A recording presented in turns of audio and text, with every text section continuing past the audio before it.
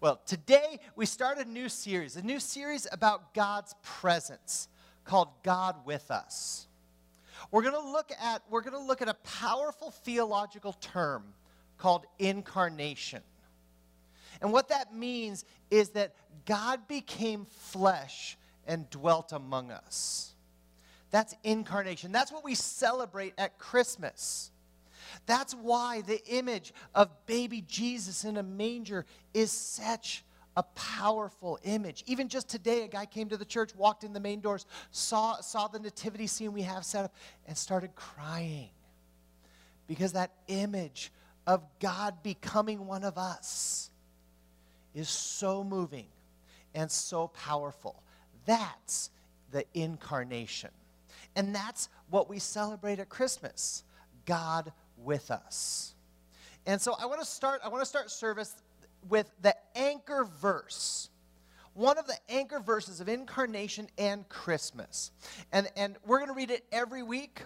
I'm going to start off. In a couple of weeks, we're going to all read it together. But this is going to be the anchor verse for the next 4 weeks during this Christmas series. It's Matthew 1:23, and it goes like this. The virgin will conceive and give birth to a son, and they will call him Emmanuel, which means God with us. You know, it's easy to believe that God is with us when things are going well. When we're on the mountaintop, it's easy to believe that God's with us. When you get really good news, when you get that raise, when baby sleeps through the night, when you get a parking spot at MOA, when you're convinced you're going to be up in the nosebleeds and you find a really good, close one and you're like, yes, God is good, #blessed. It's really easy to think about God, that God is good and God is with us when things are going well. But what about when things aren't going well? What about when you get bad news?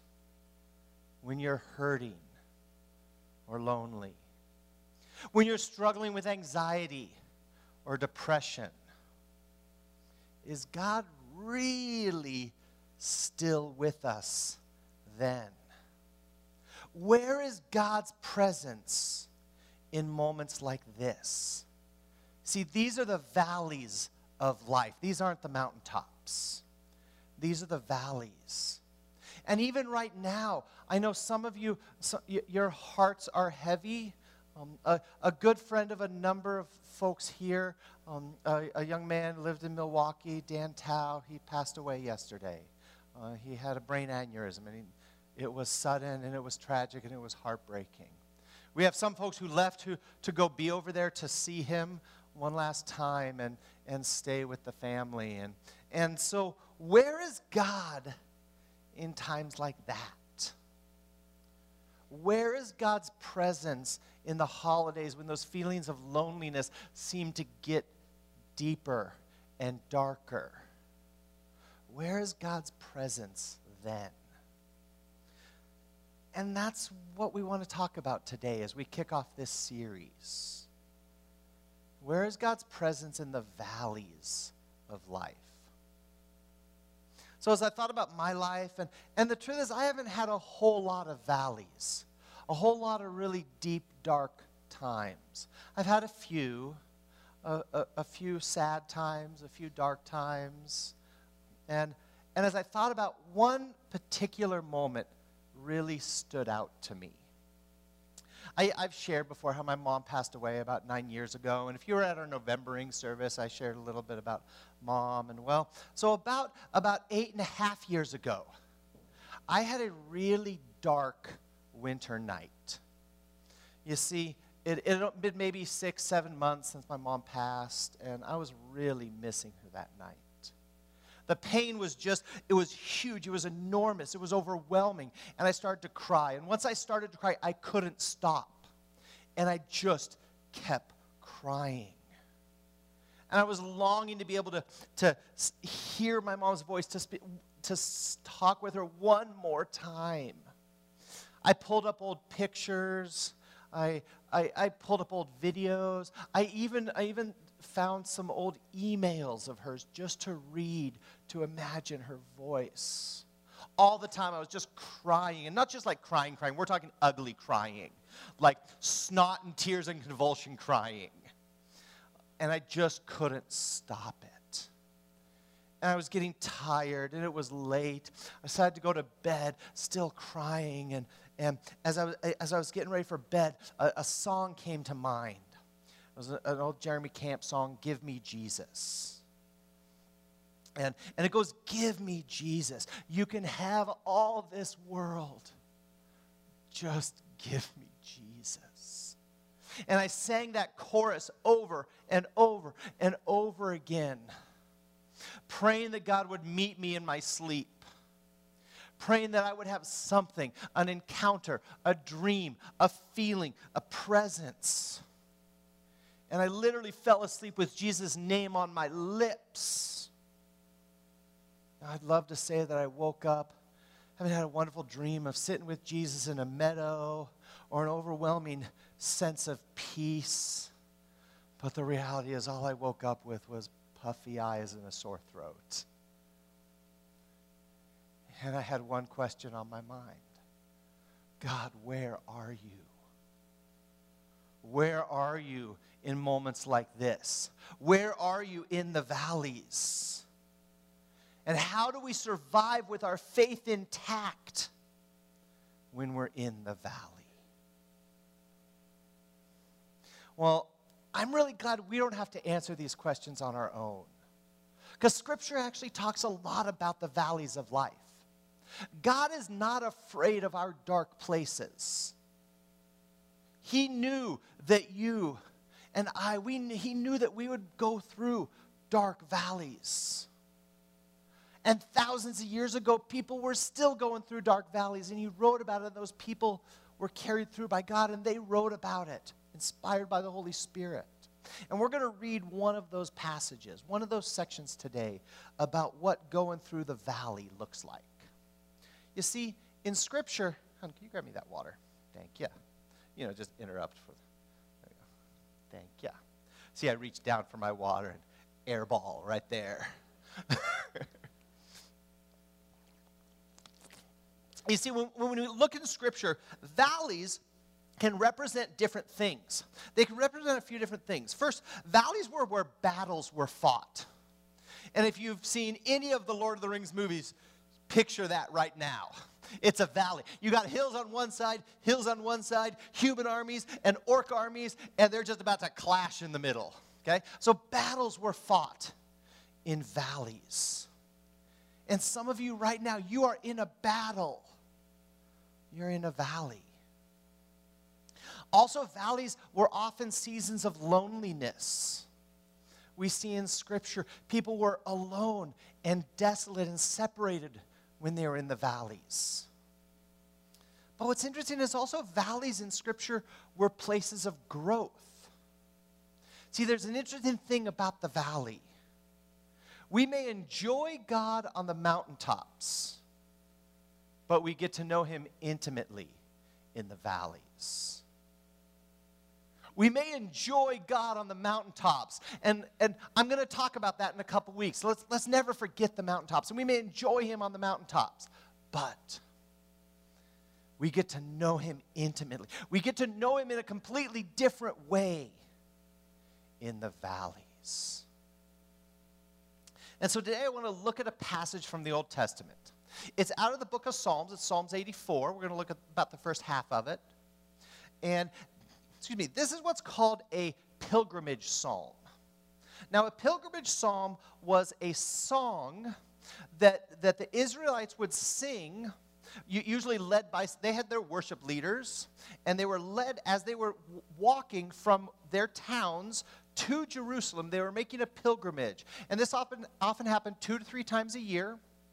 And they made this pilgrimage, and they had to walk. They couldn't take an Uber from Bethlehem to Jerusalem. It just didn't work.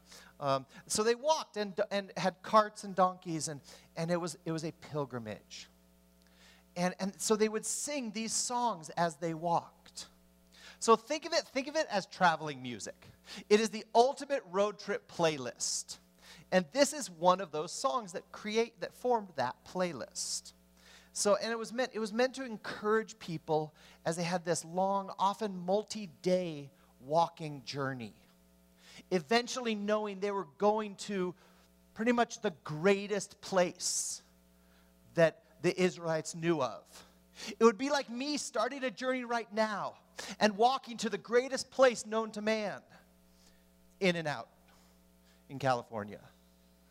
But that's what it's like. And so there was so much excitement and anticipation. And we're going out to California this Christmas, and I am already anticipating a double-double. Okay? I can taste it in my mouth right now. That's what it was like for these people. Jerusalem was so amazing because that was where God lived. Not metaphorically, literally, the house of God, the home of God was in Jerusalem, and that's where they were going. And this was a song meant to keep people's spirits up and remind them of where they were going.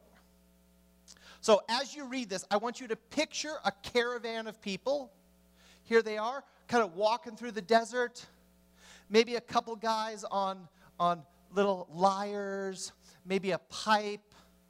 Of course, a bass guitar, you have to have that. And this caravan is walking, and they're singing these words. How lovely is your dwelling place, Lord Almighty. My soul yearns, even faints, for the courts of the Lord. My heart and my flesh cry out for the living God.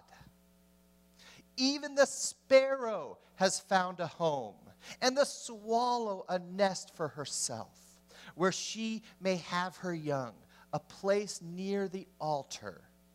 Lord Almighty, my King and my God. Blessed are those who dwell in your house. They are ever praising you. So now just imagine that to music. I will spare all of you my singing rendition of that. There's a reason I am not a part of the worship band. But can you feel it? Can you feel the excitement in them? Can you feel how excited? The anticipation is building the closer they get. The further up they get, the long, gradual hill up to Jerusalem. Closer and closer. They're even jealous of the birds in the rafters of the temple. They're saying, oh man, they have it good because they are near God's presence. Now, I think I could manage walking through the desert with encouragement like that, with songs like that. And that's the idea.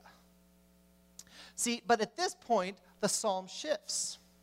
Because the author knows that pilgrimages, that these walking journeys are long. And sometimes they're lonely. Sometimes they're dangerous. Sometimes they go through the valleys. And so part of this pilgrimage is, what do you say to someone who is walking through the valleys? Because you see, it's not all hearts and praise and sweet birdies singing. Sometimes pilgrimages are hard and painful. So what do we do in times like that? Well, here's how the passage continues. Blessed are those whose strength is in you, whose hearts are set on pilgrimage. As they pass through the valley of Baca, they make it a place of springs. The autumn rains also cover it with pools. They go from strength to strength till each appears before God in Zion. Zion was another name for Jerusalem. But they appear before God in Jerusalem. The Valley of Baca. What is that? What is the Valley of Baca? Well, it most likely refers to a tree. There was a particular type of tree that would ooze out sap. So as you walked by, it would look like this tree is crying. That's why this phrase, the Valley of Baca, in Scripture is translated different ways. Sometimes it's translated the Valley of Tears. Sometimes the Valley of Weeping. Sometimes the Valley of Loss. You see, in ancient times, Valleys were dangerous places. Valleys you're trapped between two hills. There was really nowhere to go but forward or backwards. And you're pretty easy prey. The tighter the valley, the easier prey you were for animals to attack, for robbers to come and jump you and take your stuff. That's where robbers attacked because you knew you just isolated two of the possible exits. So valleys were dangerous places for people to walk through. And it was pretty difficult to get through the valleys without something bad happening.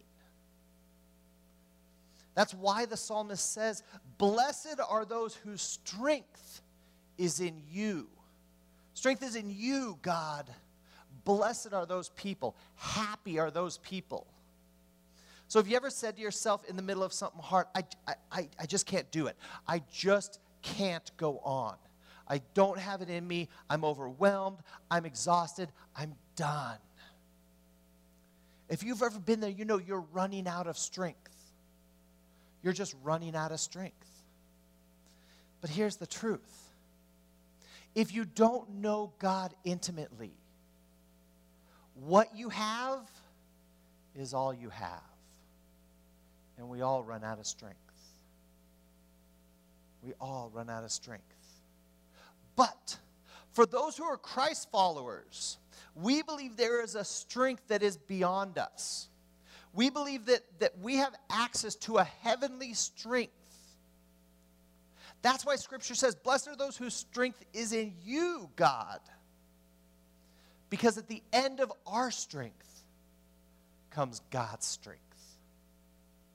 At the end of our strength comes God's strength. So back in high school and a little bit in college, I was a competitive swimmer.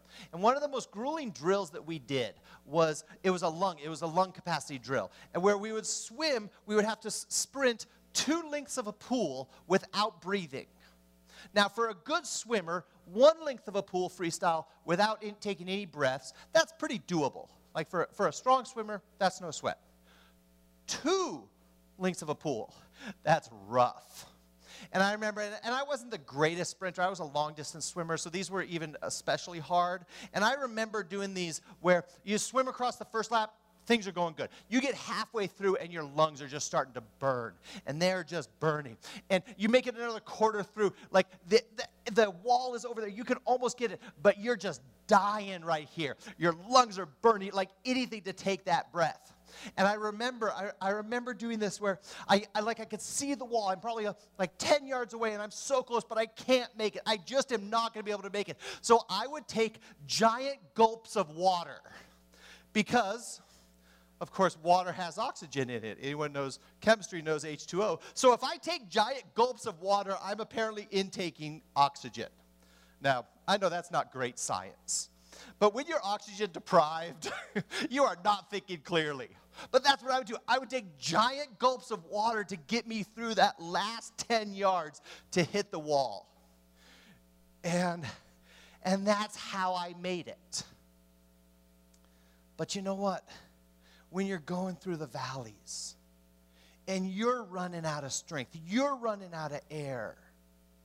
If you are a follower of Christ, you don't have to play mind tricks to yourself. You don't have to gobble pool water thinking you'll get oxygen. You don't have to make stuff up. You have access to a God in heaven and a Holy Spirit inside you that can give you strength to make it that last 10 yards.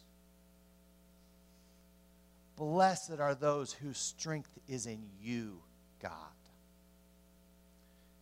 And that's where it starts. Now he continues this verse. Whose hearts are set on pilgrimage. Blessed are you whose strength is in you, whose hearts are set on pilgrimage. Now that little phrase contains a deep spiritual truth. We are all on a pilgrimage. This world, these valleys, this is not our home. Our final destination is an eternity with God in heaven. The valley you are in right now is not your home. It is not your final destination. It is not where you set up camp and you live. We're just traveling through. So where is your heart set? Where is your heart set? Is your heart set on the things of this world, the situations, the circumstances you're going through? Or is your heart set on heaven? Is your heart set on a pilgrimage that you're just passing through this world? And if you're a follower of Christ, you can spend an eternity with God. That is your final destination. That's where you set up camp. The next verse begins, as they pass through the valley of Baca. Now notice, did you catch that? It's not as they set up camp in the valley of Baca. It's not as they stay in the valley of Baca. It's not as they sit in their misery and their sorrow and their grief in the valley of Baca. As they pass through the valley of tears. As they pass through the valley of sorrow. When your hearts are set on pilgrimage, you know you're just passing through the worst of your moments. Your days of deepest sorrow, you're just passing through. Now, it doesn't diminish the reality of the moment. The valley of Baca is still the valley of sorrow and loss and tears. But no, that is not your home. That is not where you set up camp. Because you are just passing through. Now, sometimes to get to a place where we can really appreciate the power of God and the presence of God, we have to push through a little pain. You see, the valley is the pathway to the place of peace. The valley is the pathway to the place of peace. But you have to pass through it. You can't stay there. Take the time. Grieve well. Feel the depth of the sorrow, but know that you are just passing through. It's not your home. It's not your final destination. There will come a day when you do not feel the sorrow of loss over a family member or a dear friend. You don't feel it as deeply as you do right now. We are only passing through. So this verse continues. As they pass through the valley of Baca, they make it a place of springs. Autumn rains also cover it with pools. So in other words, when you're in a dry place, what do? You make it a place of springs. You build wells. You set out buckets. You prepare for God's presence. You get ready for the autumn rains that God will bring. And you get ready for God's presence. He's going to send the autumn rains to provide water to a dry land. But you have to make it a place of springs and make it a place of wells. So you dig the wells. You place out the buckets. You make room for God's presence. You make room for His provision. See, so often in the valley we push God away. So often we begin to isolate ourselves. We don't want to come to church. Maybe you stop coming to church altogether. You stop going to life group. You start to push away Christian friends and church friends who reach out to you with things like, I'm busy, I'm going through something right now, and you just start pushing people away. See, when we go through the valleys and we react like that, it's like we're covering up all of our wells and we're covering up all of our buckets. So when God's love and God's presence and God's hope and God's healing comes, it doesn't fall into your springs. It doesn't fall into your buckets because you've covered them up because we push God away. That's why I love this phrase. When you're in the valley of Baca, when you're in the valley of tears, you make it a place of springs because God will bring the autumn rain. And you need to be ready for it. God will bring his presence. He will bring his hope. He will bring his healing. So this section of the psalm closes with one of the best lines. Closes with this verse.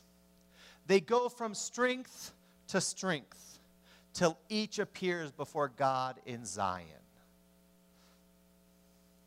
So now that's God's promise to every one of you who's going through a valley. That's God's promise that you can go from a little bit of strength to a little bit more strength, to a little bit more strength, to a little bit more strength, to more strength, from strength to strength. That's what the process of healing is like.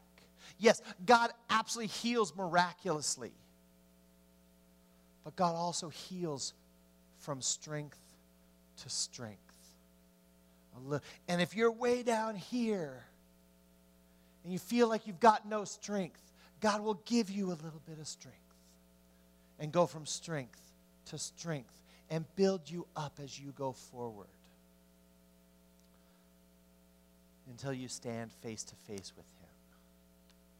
From strength to strength. Not our strength, but his. You see, that's kind of what happened on that night that I told you about. See, that one night is part of a much bigger picture. As I mentioned, my mom had passed away about 6-7 months prior to that, and I didn't really cry. She died from complications from a surgery. It was a risky surgery, but honestly, we expected she would make it through, but we knew there was a chance. But I didn't really cry. We had stuff to take care of. I mean, I did her funeral. I was kind of the only pastor that my family had, and so I did the funeral. And we had plans we had to arrange. We had stuff we had to go through. We had things to do. And so I got strong for my family. And that strength just kind of continued month after month, and I didn't really cry. Which anybody with an ounce of emotional intelligence probably should have seen that as not a good thing. Like, you probably should cry over losing your mom. But I was in a pretty different place back then, and I didn't really see it until this night where I just lost it. It was like the dam burst. All those tears that I should have cried decided to come out that night. But an interesting thing happened. From that night on, I began to heal. It still hurt. I still missed her. But I got a little more used to missing her. And the pain was a little less than it was the previous month. And a little less the next month. And God gave me, he brought me from strength to strength. From healing to healing. It was a process of a couple of years, but he brought me from strength to strength. And that's what God does when we allow him. When we allow him to join us in the valleys, God is there. You see, here's a truth about valleys. God never says we won't go through the valleys, but you don't have to go through them alone. He never says we won't go through the valleys, but you do not have to go through them alone. And if you're in a valley right now, if you're feeling the sorrow, the loneliness, the anxiety, the depression, you do not have to go through this alone. And if you're in the valley right now, you're only passing through. This is not your final destination. Even if you struggle with depression for the rest of your life, that is a blip in eternity. This life is not your final destination. You are just passing through. remember, keep your heart set on pilgrimage. Also remember, keep your heart set on God in the journey. When things go bad, don't push him away. Don't distance yourself. Don't separate. Don't cut yourself off from the places where he can meet you. And he will meet you. Keep your heart set on God. Also remember, God is your strength. You don't have to pull yourselves up by the bootstraps. You don't have to be strong for your family. God is your strength. It's okay to come to the end of your strength. In fact, it's usually a pretty good thing, because you're open to God in a way you were not before when you were relying on your own strength. So God is your strength, and he will carry you through from strength to strength. And lastly, leave room for God. Leave space in your heart, in your mind, on your calendar. Leave space for God.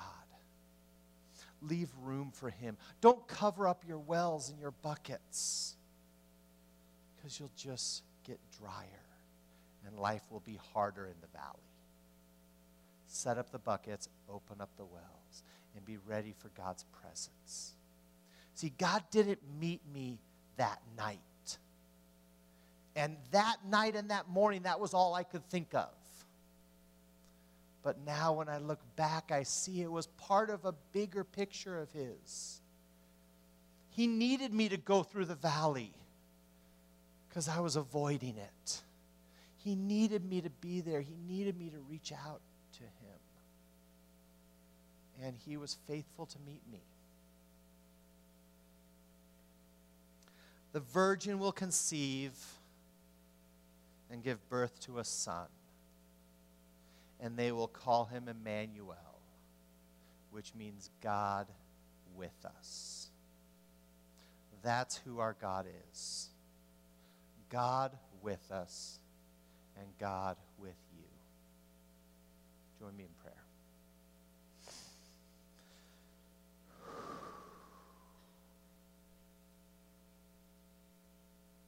God, you are faithful and you are sovereign. There is nothing that can happen in our lives, in my life, in the congregation's life, that can diminish those two facts. So we thank you. We thank you for your continued presence even in the valleys. Lord, and I pray especially for anyone here who is going through a valley, who is feeling the pain and the sorrow. God, you promise that you are close to the brokenhearted. You promise that you will bring us from strength to strength. You have all these promises in Scripture, Lord. So I pray these promises over those people today. Lord, that they could feel you, they could sense you in their pilgrimage through the valley. And they could know without a doubt that you are a part of their journey. You are walking with them, you are walking them through. God, I pray for anyone here who does not know you. Lord, who is running on their own strength. And I pray, speak into their hearts, speak into their minds. Lord, reach into their souls and let them know how much you love them and you want to spend an eternity with them. And you sent your Son, Jesus Christ, to allow that to happen. We thank you for the gift of Jesus, the baby in the manger, that we celebrate this season. Thank you that you are with us. And then in the name of Jesus, that baby, that God with us. And in his name we pray. Amen.